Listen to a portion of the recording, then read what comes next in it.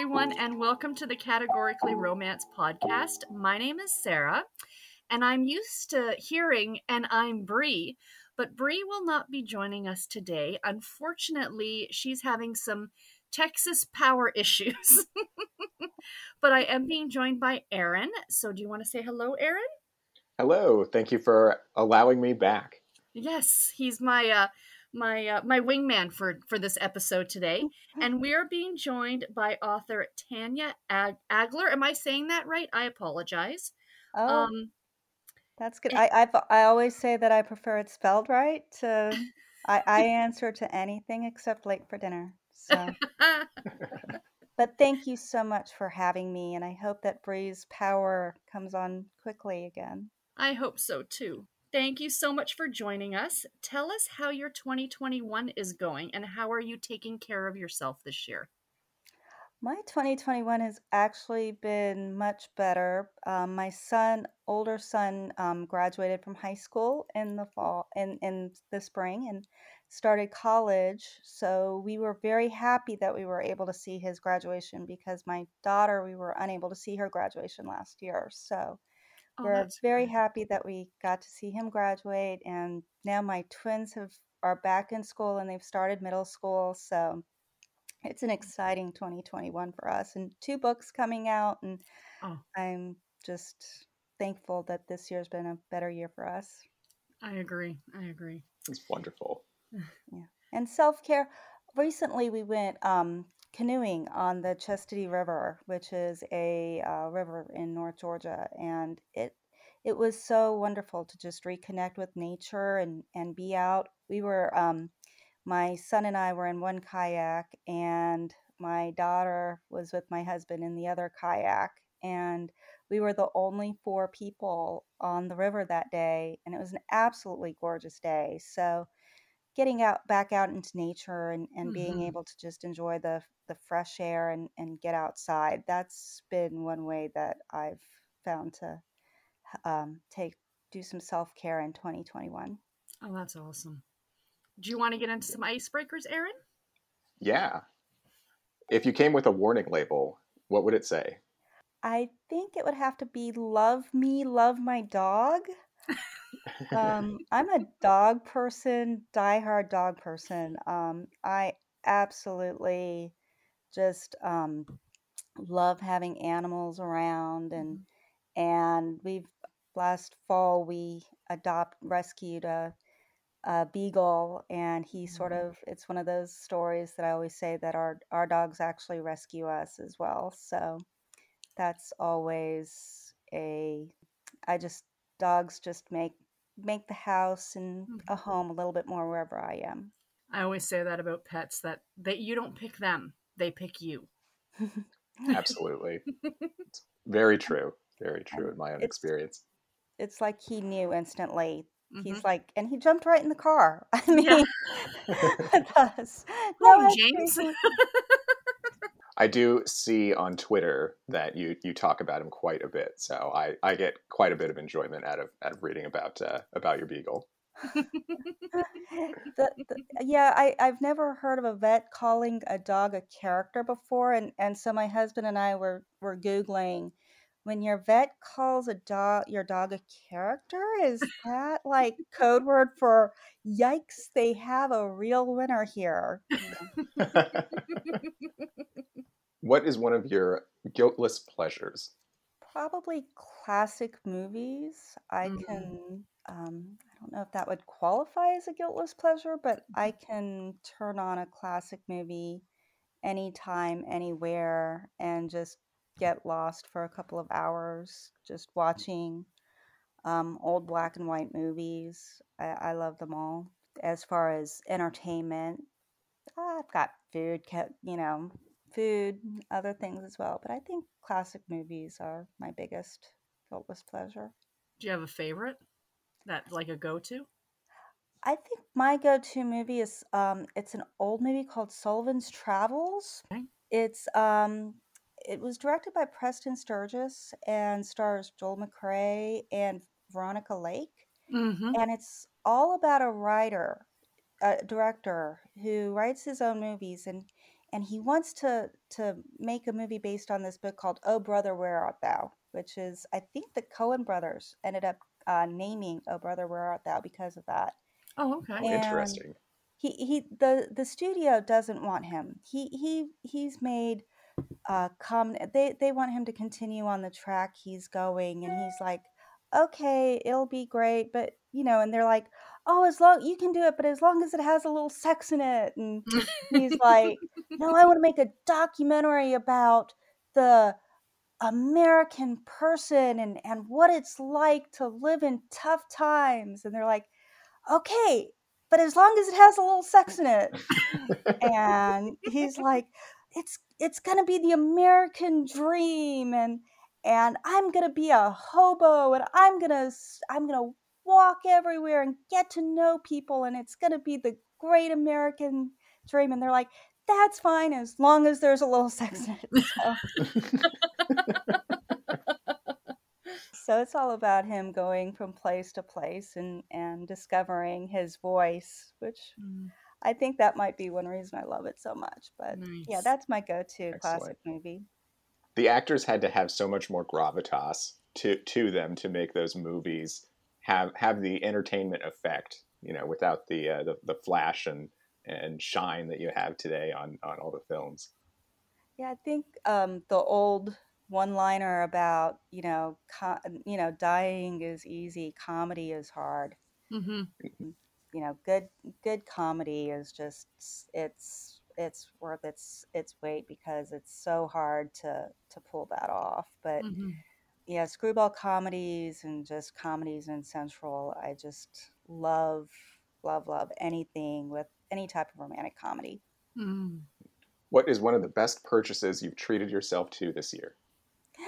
Well, we're hoping to get it soon. We actually went to a furniture store to replace some old furniture, and we found the world's comfiest couch. Ooh. And we were not intending to buy a couch, but I sat in it, and I'm like, oh, I told my husband, oh, you've got to come sit in this. And he's like, oh, no, we have a couch. I'm like, you just need to come sit in this couch. And he's like, oh my gosh, this is the world's most comfortable couch. And I said, I know, isn't it?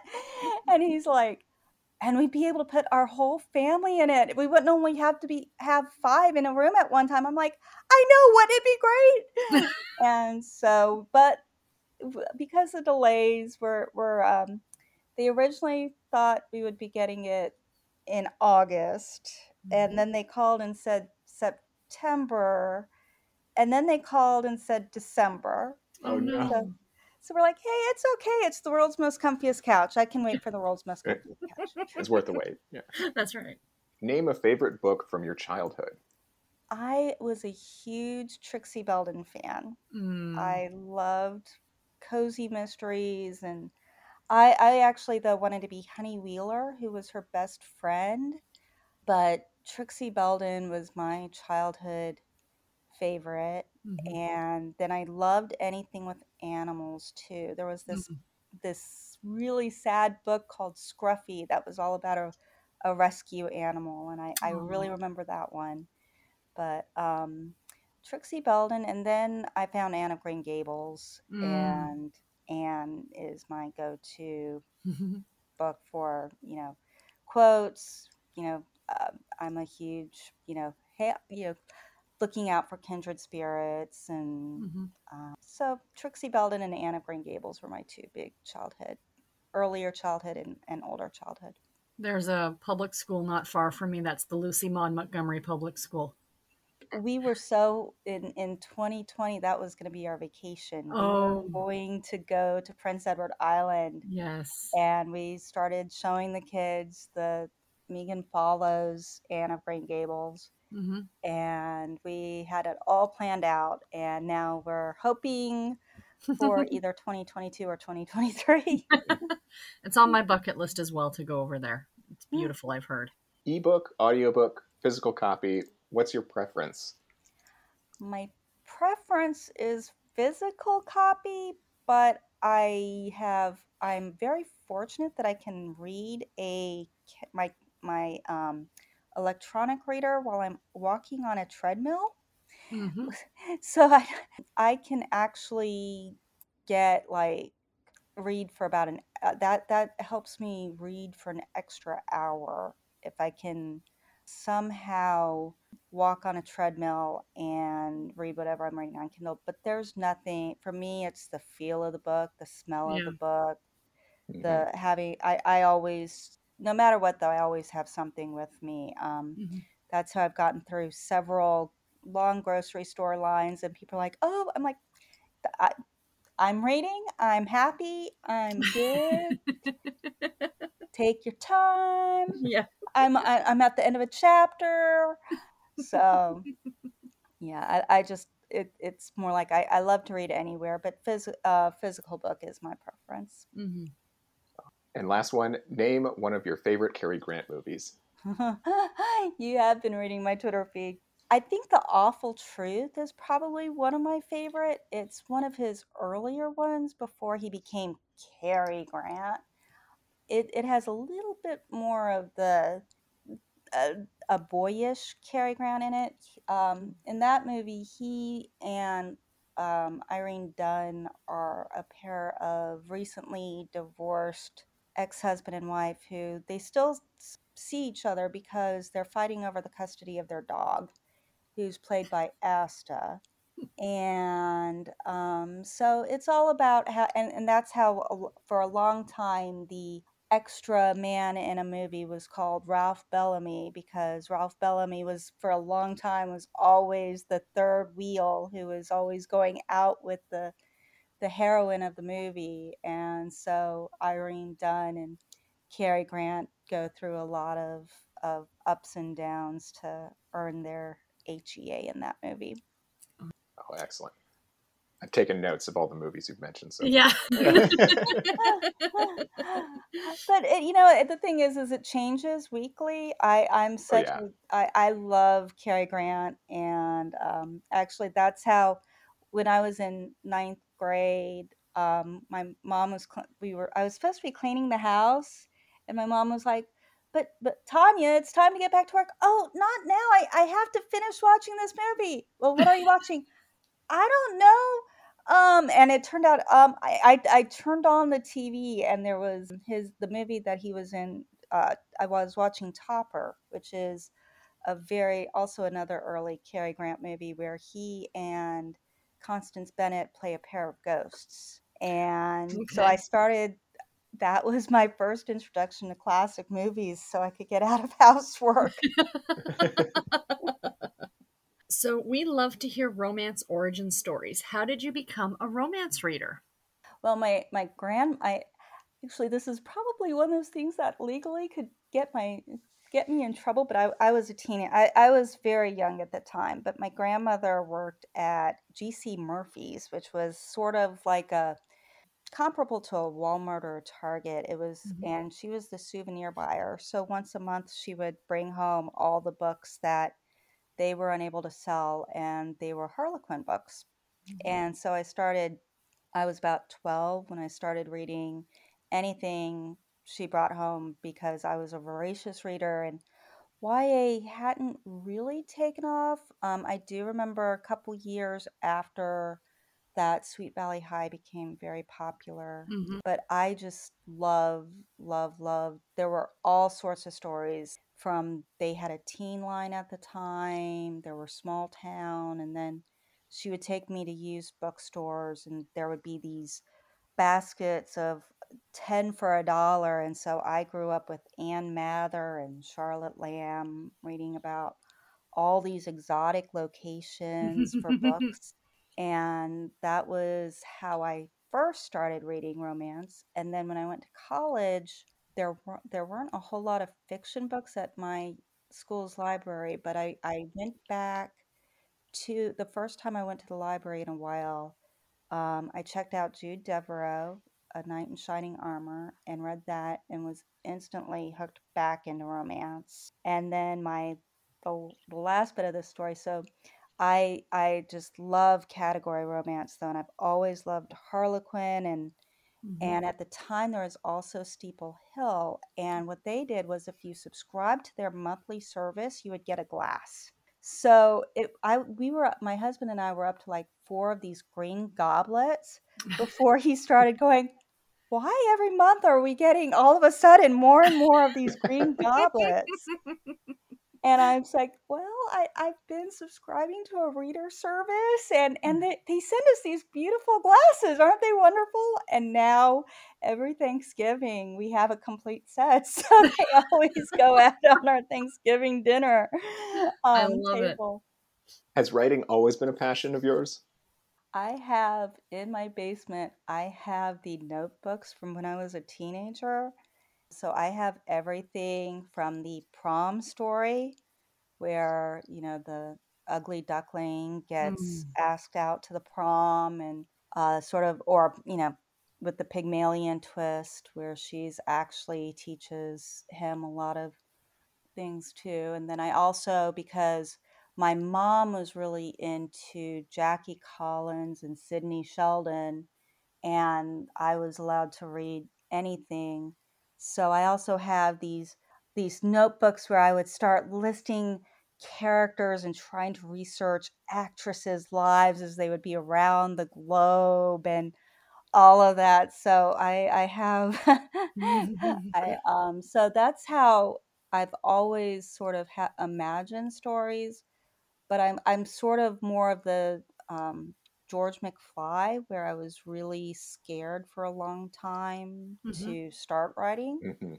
and it wasn't until while I always wanted to write and always wanted to get the stories in my head on paper, I never really had the courage to try to put my words on paper. Mhm. And then when my oldest was starting elementary school, I'm like, well, this is the time that I'm really going to start doing it. So I would start going to the library every day that she was in school and writing. And it took me about a month or two to tell my husband I'm going to the library and I'm writing a book because that's what I want to do. And he's like, Mhm. what took you so long? I've known that all along. I'm like, I wish someone had told me. But then we had our twins, and after that, that was when I really, though, said, I'm going to buckle down. I found some wonderful writing organizations, Mhm. and there was a Harlequin author who gave me my very first critique. And that was when I knew that there was a lot more that I hadn't done when I was going to the library every day, but I was just by then hooked. But she really taught me that there's a lot to learn about the publishing industry Mhm. and not a lot, but there are things that you can gradually learn about the craft of writing, the publishing industry, and that there was more than just sitting in a library by yourself and writing. You needed to um, show your writing to other people as well.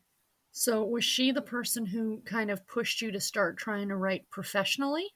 My husband actually is the one who helped gave me the confidence to write, but Mhm. then going to the romance writers group, um, she was definitely one of the people who pushed me into knowing, because at one point she said, well, is this single title or series? And I said, since I thought that since it wasn't going to be part of series, I just said, well, it's a single title. Mhm. I don't have any sequels or anything, because I didn't know that there was a difference between writers who were trying to get into category lines versus writers who write longer, and both are very needed, and I love both types. But at the time, I didn't know Mhm. anything, so she was just so gracious, and I think the fact that she put some smiley faces and some LOLs, um, but she's like, yeah, you might not want to have your heroine throw up on page 2.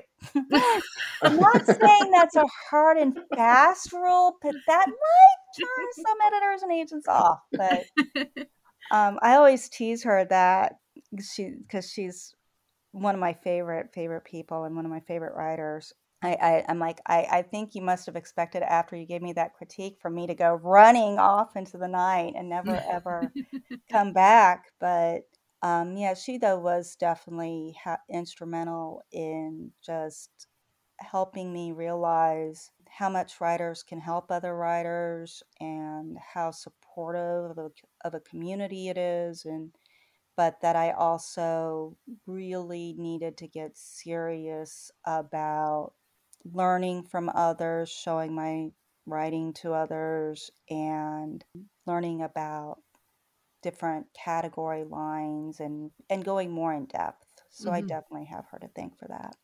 It is scary, putting yourself out there and then leaving yourself open to Mm-hmm. critique on these things that are so special to you as a person. You created them. Definitely something I can empathize with. Your first series with Harlequin Heartwarming was the Hollydale Heroines series. And now we have the Single Dads Holiday Match, which is book one in your Smoky Mountain First Responder series, which also takes place in Hollydale. What inspired the choice to return to the small town of Hollydale?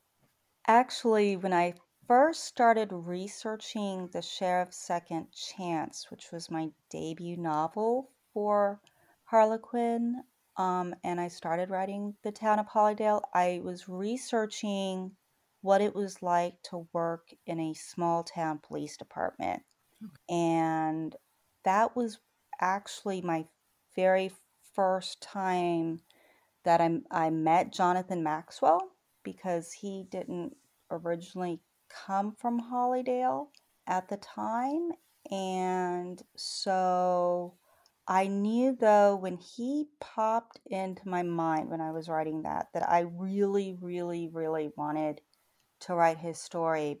But at the time, the first three books all centered around the heroines who uh, took Georgie's car care class in The Sheriff's Second Chance.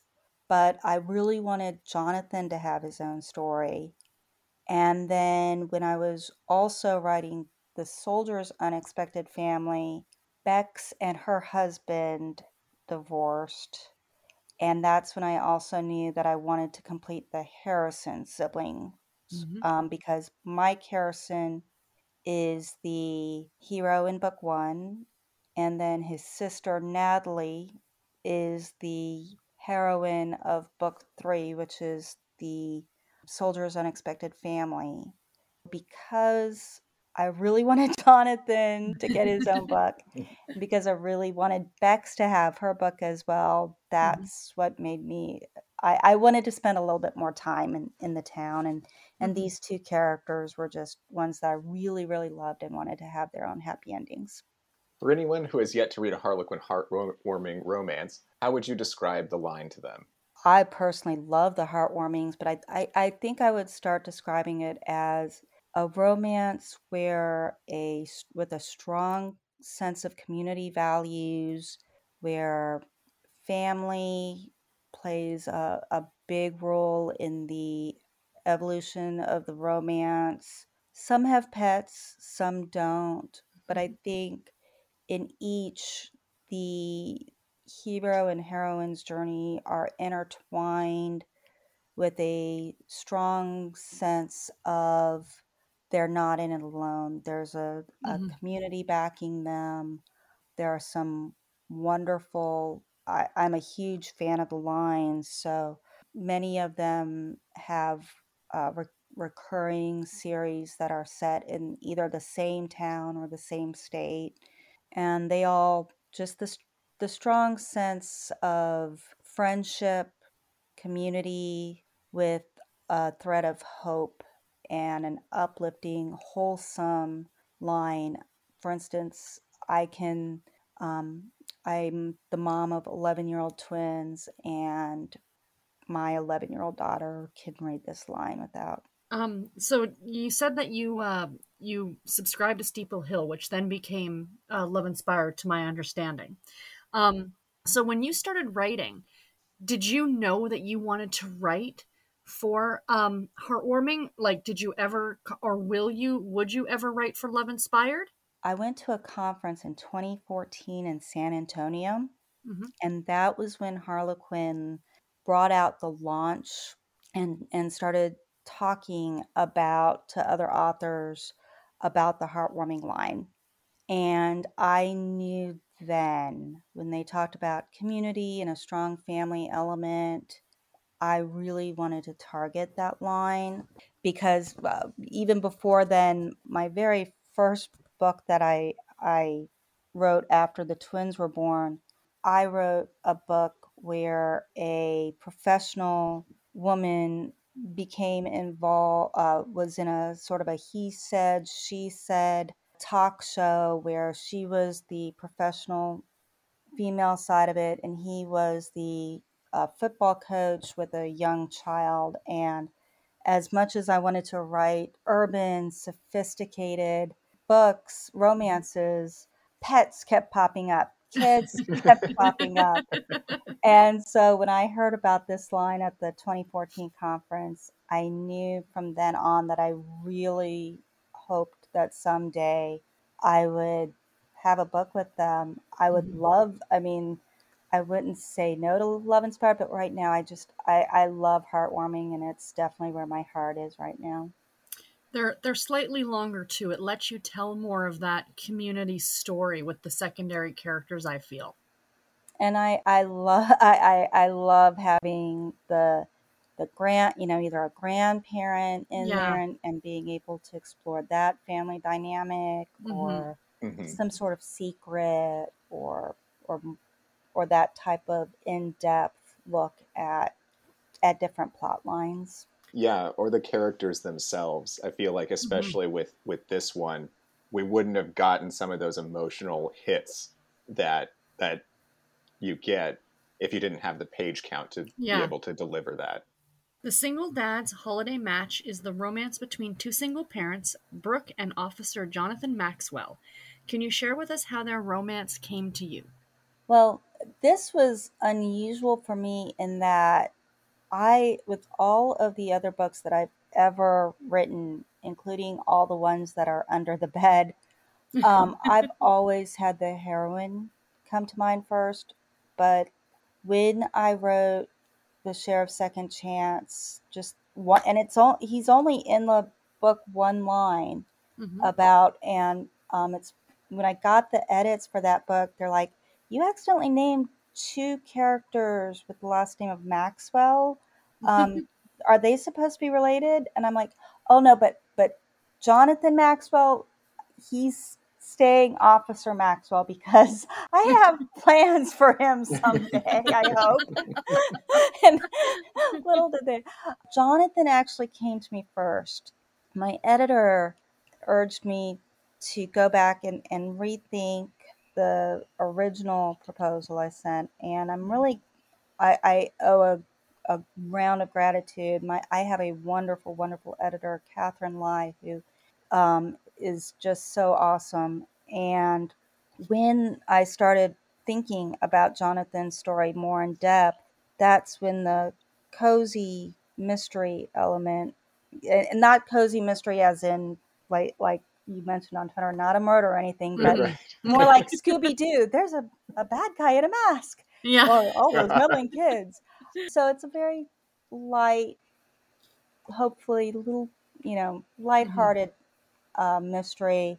That's when Brooke started to take shape. Um, she's named Brooke Novak because, first, for a couple of reasons. Number one, my great grandparents came over from Poland, so I wanted her to have a Polish last name. And when I Googled Polish American names, Novak was the first one. I'm like, Kim Novak. Yes. So, like I said, that whole classic movie thing, I'm a huge Kim Novak fan. So Brooke came to me next. And it's just one of those where when I started thinking about where he would explore, where he would have to investigate, that's when the plotting aspects took over, and Brooke and Jonathan became more and more formed with each of the elements that came to me about the story. I was curious when I finished this one if Jonathan was was featured in any of the previous books in the series. And I do have a copy of the Sheriff's Second Chance. I haven't cracked it open yet, but I did kind of flip through the pages to look and see if Jonathan was in there, because I got curious if he was a character that if I had read the series in order, if it would have that want to have his story. He's only mentioned in one line. He's hired by the previous sheriff, but he actually has a much bigger role in A Ranger for the Twins, because he and the hero of A Ranger for the Twins are cousins. Right. Mm-hmm. Oh, okay. So that and actually Vanessa Maxwell has my favorite line.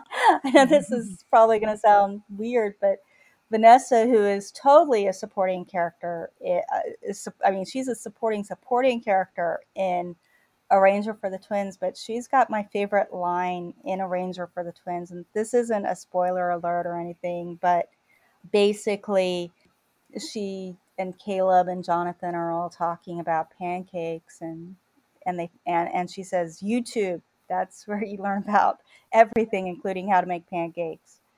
So Jonathan had a one line in the Sheriff's Second Chance, and then he and Caleb are cousins, and so in Ranger for the Twins, Caleb's parents lose their savings, and Caleb is trying to find it. And when he moves back, Jonathan by then is already more established in Hollydale at that point. And Brooke is totally brand new for her book.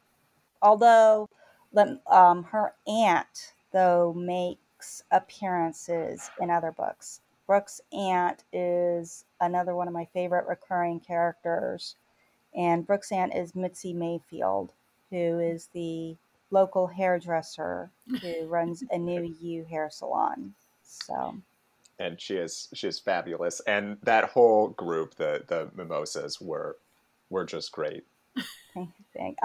they were so much fun, and Hyacinth is just, oh my word, Hyacinth jumped up off the page for me. I loved writing her. She's also she makes a big appearance in The Soldier's Unexpected Family. So for each book in the Hollydale series are standalones and can be read by themselves, but if you read some of them the earlier ones, the recurring characters and those secondary ones have more of a thread, because in the Single Dad's Holiday Match, you find out even more about Mitzi's first marriage. Can you talk about what inspired the choice to have both Brooke and Jonathan be single parents? Jonathan, once I thought of him in Sheriff's Second Chance, I knew he wanted. He even then want. I've heard other authors say, "Well, a character really wanted their own book," and it's one of those things that you hear it and you're like, "Oh, it'll never happen to me." And then, like I said, he just, even that one sentence, I really wanted. I had plans for him, and so I knew right away he was going to be a widower. In the book, he is a widower with two daughters, and then I think I just wanted the dynamic of his two daughters, and then her son, and then my mom had me very early. My mom was 17 when I was born, so I wanted to sort of pay tribute to moms who are able to make it as single moms. We really enjoyed seeing Brooke and her job at the community center. These are such important resources that offer so much to a community, and it was refreshing to see one be such a big part in a romance. When you began writing Brooke and Jonathan's romance, did you already have the community center in mind?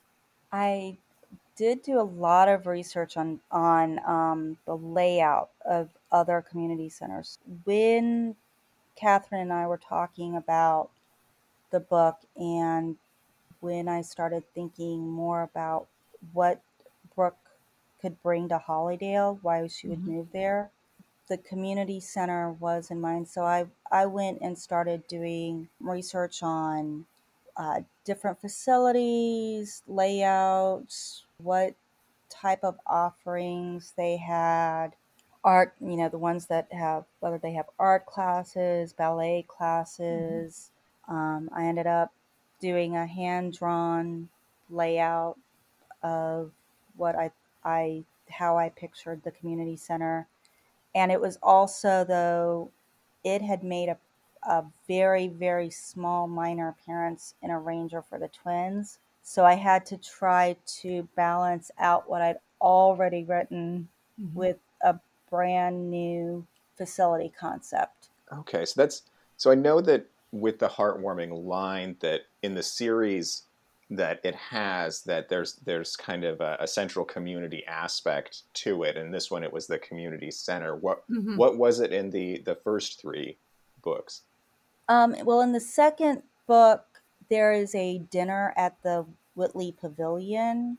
So then, when I and Frederick Whitley is sort of a well-off furniture Hmm. manufacturer who is from that town but has since moved out of the town, but he donates a lot of money and helped finance certain aspects of the community center. So I just made it where, or the Whitley Pavilion then became part of the bigger Whitley Community Center. Okay, okay. Mm-hmm. Was autumn always the setting for the single dad's holiday match? It was sort of a progression because Sheriff's Second Chance took place in fall. A Ranger for the Twins took place in very late winter, very early spring when everything is starting to. It's that in between time where it's still cold, but there are also hints of spring all around. And then this Soldier's Unexpected Family was a summer book. So I did go into this wanting a fall book. And then because it was fall, I could explore more aspects of Hollydale as a community as far as town events. Mm-hmm. Hmm. Yeah, autumn just seems to be that, you get festivals more and you get, that small town feel is just fall, in my opinion. So a follow up on that. Heartwarming is one of the few lines that comes out with autumn themed releases. Do you have any insider theories that you want to share with us on that? I think what we a little bit about the festivals. There's and fall being where Halloween and Thanksgiving being Mm-hmm. such a in America being a big family holiday, one that revolves around community Mm-hmm. and gatherings. But I think also the sensory details can be so. I mean, the sensory details are rich any time of year, but with fall, you've got the crunching of the leaves, and you have a lot of outdoor possibilities. And I know with Alaska and Montana are also two states that are often backdrops. So I think that very early fall is the latest you can have a lot of community gatherings before the snow really Mm-hmm. hits Hmm. in those books. But just the community aspect of it, and just the freshness of the air, the getting ready for all the Christmas is such a Mm-hmm. big setting for so many Harlequin books, and such Yeah. a fun time for those in a fun setting for Harlequin books. So Mm-hmm. I think there's something exciting about fall with all the possibilities about to insert some local flavor and to really explore the dynamics about and the play on the words falling in love, fall Yeah. into a good Hmm. book, and falling in love. There's Mm-hmm. something magical about the crispness in the air, the aroma of the warm apples or Mm-hmm. pumpkin, or all of those I think really tie in very well to the heartwarming line. Agreed. Control is a big theme in this book for Brooke and Jonathan. It's a factor in their careers and at home with their children. Was this a decision you made intentionally, or was it something that came naturally as the story was written? I think that came about more accidentally. That Okay. one wasn't more intentional. It was for Jonathan, it was more learning to love and live again Mm-hmm. after seeing Anne die. Mm-hmm. And for Brooke, just really wanting, I was trying a little bit more about just the sense of home.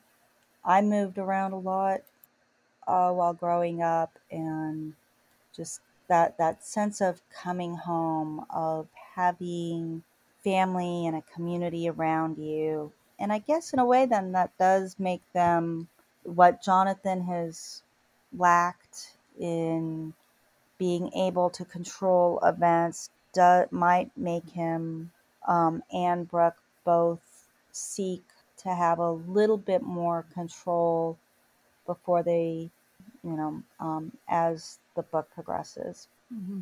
So, looking at your backlist, I have to ask, do you love a man in uniform, or do the stories just lend themselves to having that kind of a hero? Until I read that, I laughed when I read that question because I hadn't even realized I had done that. I have unfortunately, I have quite a few books under the bed. So I've written businessmen or business professionals, but, Mm-hmm. and then I've written furniture repair, so carpenters Mm-hmm. and football coaches. But I think though ultimately Mike was able to become a more rounded and layered character Mm-hmm. for me, and I think that might have translated well and with my voice. And I love exploring strong heroines and how they can be strong in their professions and create a balanced life. So I think for with that, just the role of a man in uniform, because then I thought about, I'm like, police officer, park ranger. But it's funny because even though Aiden is in the military, he's a he's on temporary leave, so he's always in Oxford shirts. So I didn't think of him as much as being in uniform, but he really would always think of himself as being in uniform. Mm-hmm. And then now with Jonathan being a police officer, I'm like, oh my goodness, I do gravitate toward a man in uniform. I didn't know that.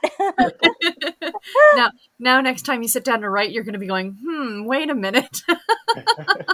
I'm editing yeah, I've got 2 books that I'm editing right now. So, and both of them are, man in uniform. Yeah. That is delightful. Allegedly, you are in a writer's group with some other heartwarming authors. Do you confirm or deny this? And is there anything you can share with us about it? I'm in a writing sisters group with I have, let's see, I have a critique partner who Mm-hmm. is a Harlequin author who is an amazing, amazing author. Can I give a huge shout out for a minute to Janine Of Agler? course. Mhm. Janine is a new historical writer. Her debut, um, The Highlander Secret Son, just came out, and Mm. her cover came out today for Eloping with the Laird. So it's like we're texting each other because she's a teacher, and so it's like squeak.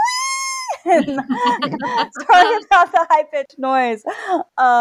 So I'm totally excited for Janine. Oh, yay. And that it's just now that, and little did we know in 2013 when we started critiquing each other's work that we would later become critique partners and share in each other's joys with seeing our books both published with Harlequin. Oh, that's Um, wonderful. and then I'm my and then she and I are also monthly accountability partners. And then I have a weekly accountability author who is a love inspired suspense writer Okay. who is extremely talented and keeps me on my toes.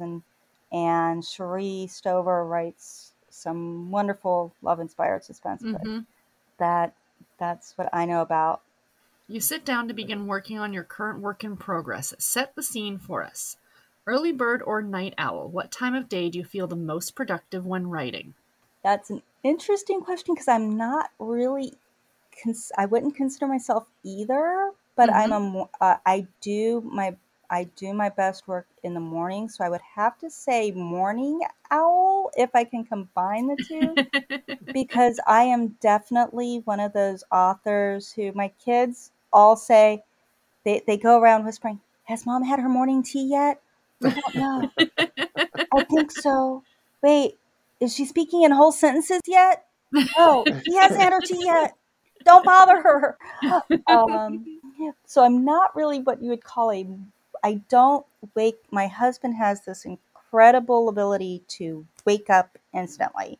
Always envied that. I am a very slow waker upper, but Mm-hmm. I do my best work. I since I've started really getting serious about writing when the twins were in preschool, I've always worked. My sweet spot is anywhere between 9 a.m. and 3 p.m. Okay. But yeah, I'm also one of those people where I should also cut that warning label: do not operate heavy machinery after 11 p.m. I love the writers who can wake up early or stay up late. Yeah. I've known, and I always, whenever I'm at a conference or taking workshops, I always go to the organizational ones or time management ones. But that unfortunately is not my writing style. Are you a plotter or a pantser? I am a plotter. If I get off my plot, it is a very, very scary stream of consciousness book. I learned this early on because with the very first series book, category book that I wrote, I plotted the whole book. Halfway through, I went off on a tangent and had to like then throw away half the book.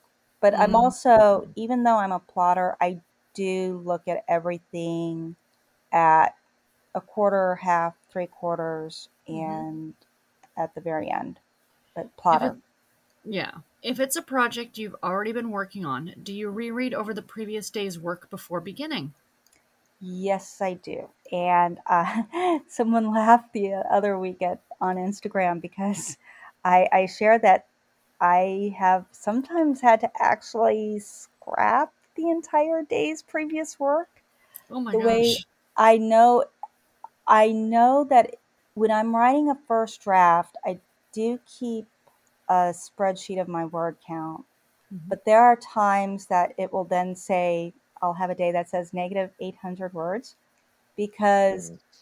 if that night it doesn't, like when I'm walking Linus Mm-hmm. or when I'm doing something and I know that what I wrote wasn't right for the story, Mm-hmm. the next morning I reread it, and usually I'm like, yeah, that wasn't that's not on the page. It's not on the page, and I will cut and paste it into another file. Sometimes there will be little nuggets in there, even Mm-hmm. with that, and I might, like then take a sentence or two from it.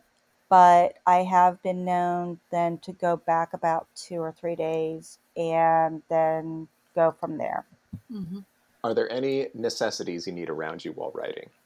Iced tea or hot tea Mm. or iced tea. I drink unsweet tea a lot.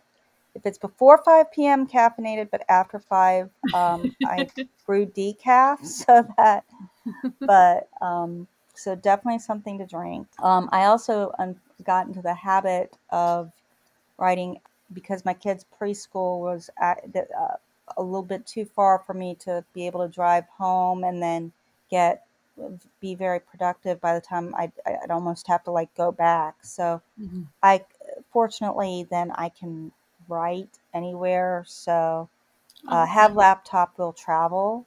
I've written at airports. I've written in doctors' offices. I've written Oh, wow.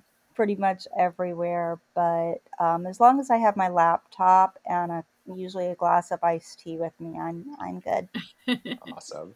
That's so funny. I actually thought about asking you if you prefer sweetened or unsweetened tea, and I stopped myself from putting it in there because I'm like, well, she's from Georgia. She might slap me through the computer screen for just asking that question. Oh no, but that is funny because when I went to Denver for a writing conference, and on my way back, I was in the airport, and I ordered unsweet tea, and the person turned next to me and said, "You don't have to specify that here. You're from the South, aren't you?" And I'm like, "Yeah." And they're like, "No, it's just iced tea." I'm like, "Oh, I always have to say unsweet because I don't drink sweet tea at all." And they're like, "Wait, you did say you're from the South, though?" I'm like, "Yeah, but it's unsweet. It's been unsweet ever since when I was a teenager. I decided to try to give up carbonated beverages for a little bit, and so I went to unsweet tea then." Do you set daily writing goals? Yes, I try. I have a list of things I would like to get accomplished, but I've learned to become kinder to myself Mm-hmm. and if make that more of a week. So if I don't get it done, because especially even though I'm a plotter, the first couple scenes take me a lot longer than when I start getting toward halfway, and Mm-hmm. then the scenes come a lot easier because I've been thinking about them more. Okay. So I do have a daily word count. I also do keep a calendar with list of things I'd like to do, and then I cross them off. One of those, like I said, I love going to workshops on organization or time management. One person said, if you're, some people just love crossing things off, Mm-hmm. and I'm one of those. So, but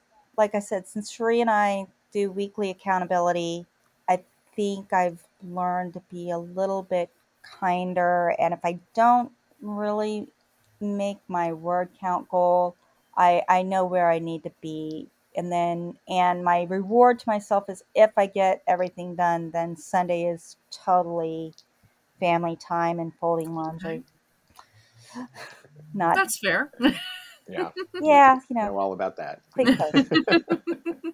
I think I did get a text from my son today that, he's the one who just started college, that they have free washers and dryers there. So he was actually doing laundry today. So, I'm like, he's got clean clothes. Yay. I did Good. something right, maybe. There Yay. you go.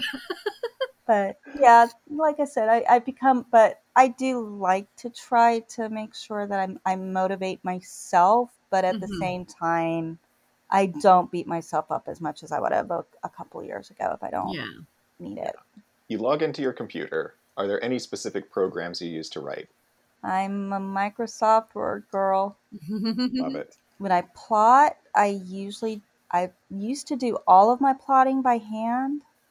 Now I still do some of it by hand, but I am starting to do a little bit more of it on the computer just to speed things up, and so I don't have to double entry it. Mm-hmm. But Microsoft Word. You find yourself stumped on a scene. Who do you call? What do you do? Linus gets a lot of walks when I'm stumped on a scene. I Oh love it. boy, she's stumped, and yeah, I feel like another warning label maybe should be that when I'm walking in the neighborhood and I'm really stumped, and I'm like, sometimes I'm not responsible for yelling out, "Yay, it came!" Oh, God, I'm sorry, I'm singing. "Yay, it came to me!" Or, I'm getting edits, and I have to think about this one scene, and I'm literally on this outdoor patio with Mm-hmm. another woman on her laptop about 3 tables down, and I'm like, like shouting out, and all of a sudden I'm like, "Oh, sorry, not no."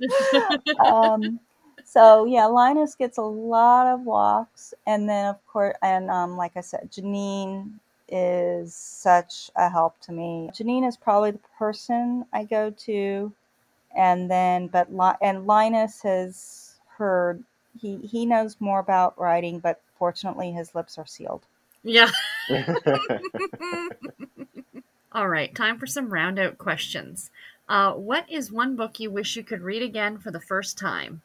Probably Anne of Green Gables, Mhm. because although it's been so long now that when I started to read it to Cupcake, not her real name, but but when I started reading it to her, the Mrs. Rachel Lynde is surprised. That jumped out at me, but ironically, my husband, when he watched the Benedict Cumberbatch and Martin Freeman Sherlock before I did, Mhm. Mhm. and I was very, very late to the Sherlock watching party. I know this is TV and not books, but Mhm. when we were watching it, he's like, "Oh, I wish I was in your chair watching it for the first time." And he was saying that right. So, spoiler alert: if you have not seen Sherlock with Benedict Cumberbatch, I think that that they are incredibly well done. But to give one spoiler alert, there is a scene when Moriarty goes, "Did you miss me? Did you miss me? Did you miss me?" And that's when he's like, "I really wish I were seeing this for the first time." And so ever since then, I've thought about that more with TV shows, like when I'm Mhm. showing my kids, my twins something. But that's such a great question about books too, because there are so many books that I've kept for that are on my keeper shelf Mhm. because I love them. I'm a huge read a lot of Agatha Christie when I was in Mhm. ninth and 10th grade. And I went to, the used bookstores that my grandmother took me to.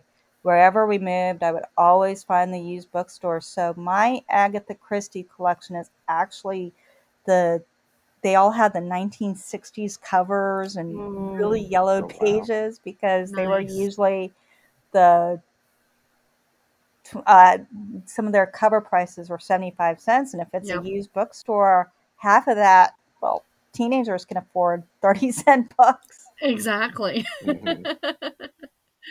If you had the opportunity to live anywhere in the world for a year while writing a book set in that location, where would you choose? Probably now, once again, to go back to Janine, she writes these incredible Scotland books. So just to be able Mm. to see all the castles and the moors, I'd probably do Scotland, although I know nothing. I would not know. It would still have to be a contemporary because, Mhm. but yeah, if I got to live somewhere else, probably Scotland. She's going from a man in uniform to a man in a kilt. Yeah. There we go. Andy Murray, I I love watch a it. lot of tennis, so I've seen Andy Murray. One of my favorite tennis players is Andy Murray, and his wedding pictures are him in a kilt. Tell us about one of your under the bed stories, something you've written that will never see the light of day.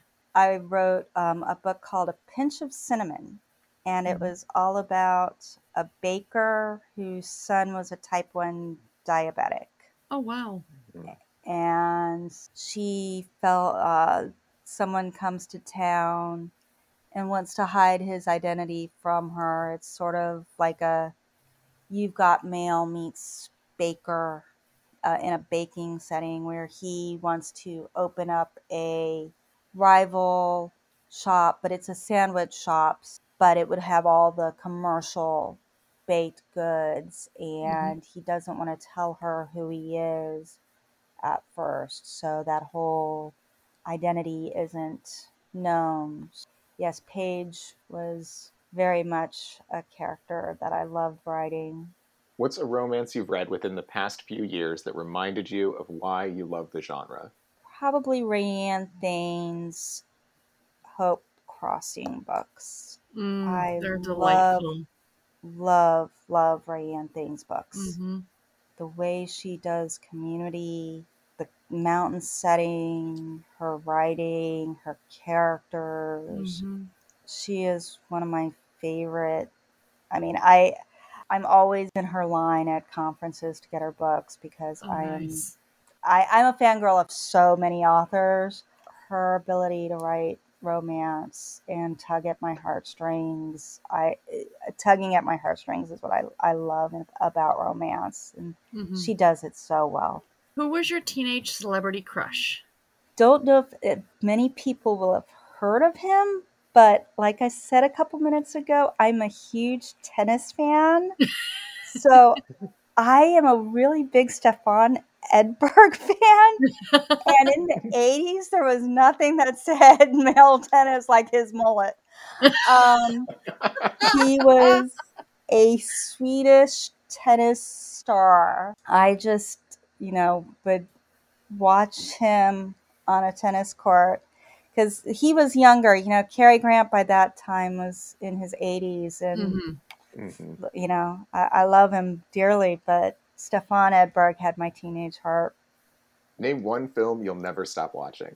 I've already mentioned Sullivan's Travels. It's probably another movie that I probably won't ever stop watching is Shadow of a Doubt. It's Hitchcock, and I love romantic suspense.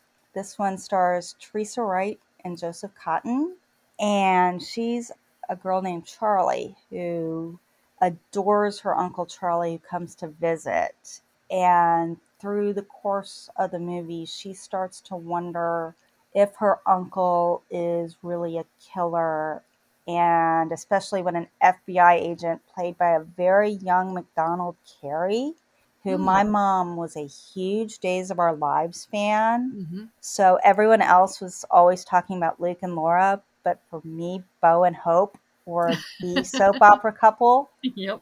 But McDonald Carey, when he was older, became the patriarch of Days of Our Lives a long, long time. I haven't seen the show since the 80s, so I wouldn't know what happened to it since then. But he was very, very young in this movie. And Joseph Cotton is just another one of my favorite actors. So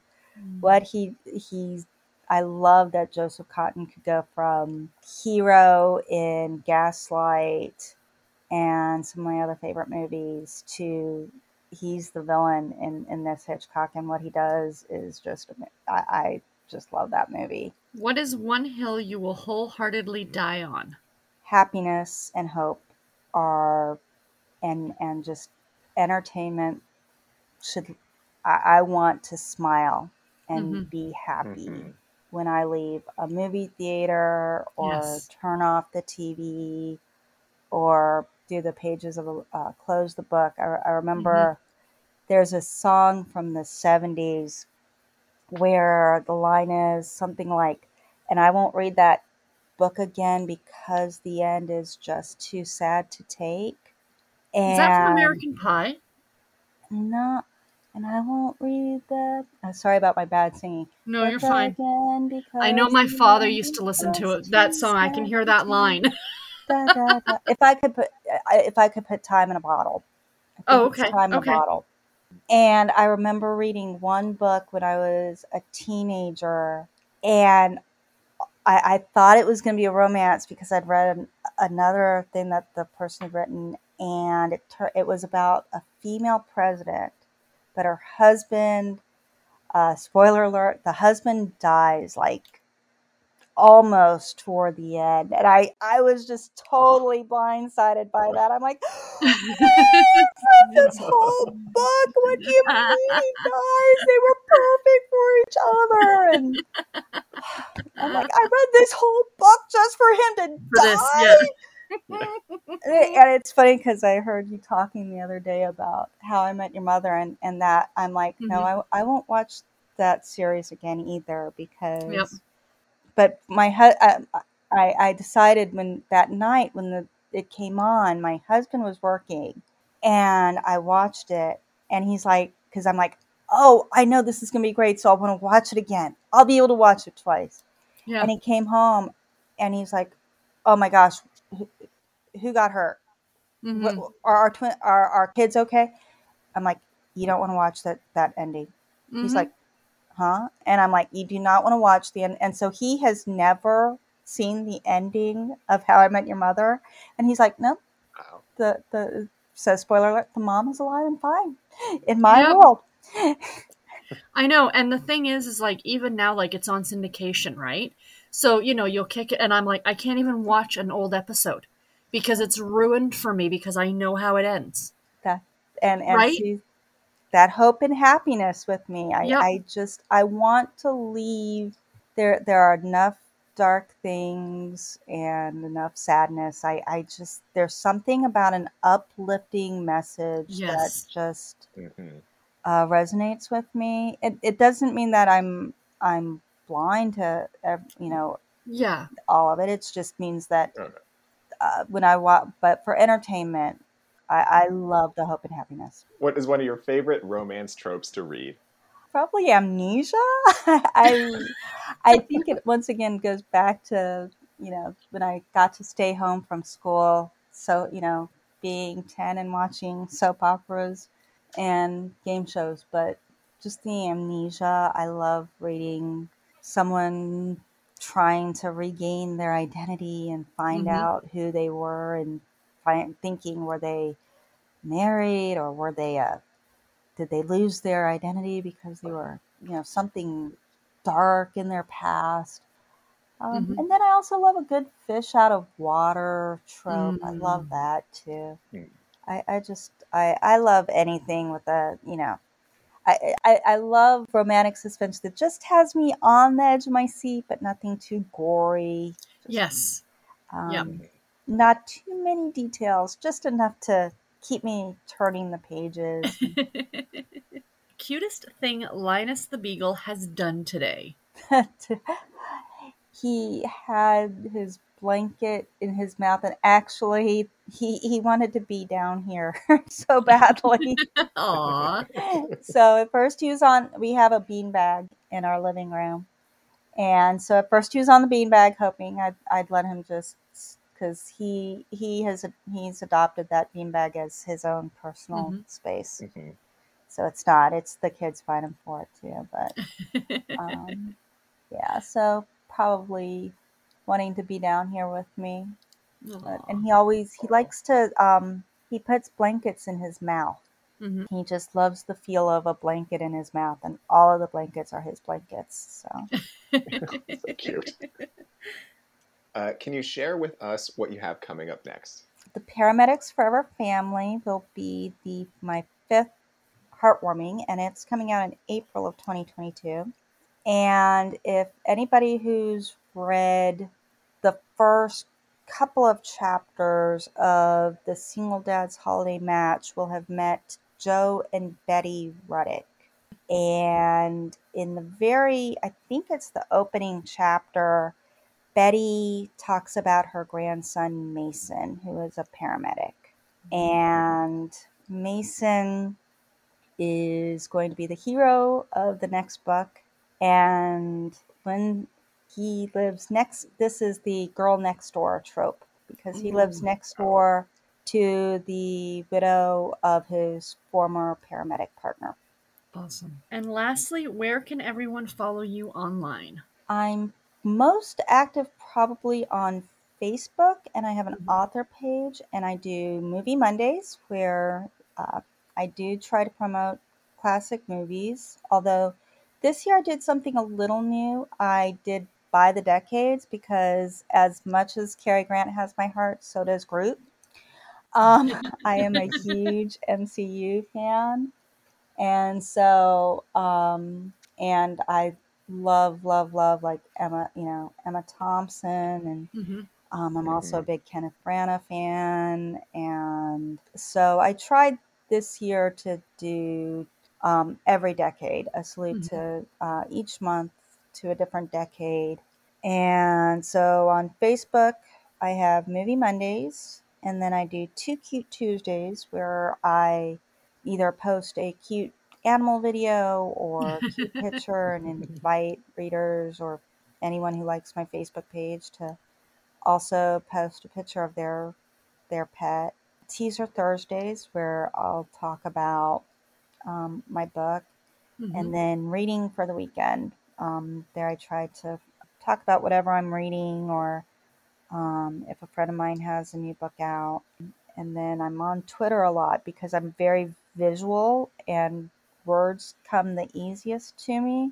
Mm-hmm. So I'm on Twitter, and then I'm also on Instagram, but it's hard because I try not to show my kids on social media very Of course. often. Hmm.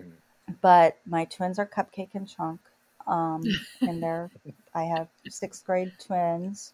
And even today, my sixth grade son was discussing how I was taking them to reading club, and he was talking about to his twin sister about how when she starts, they were reading the opposite books. So she's going to start the book he just finished, and he's like, "Well, I read it in it's an alternating dual narrator book, and he read all of the same character, Mm-hmm. and then he read all of the other character."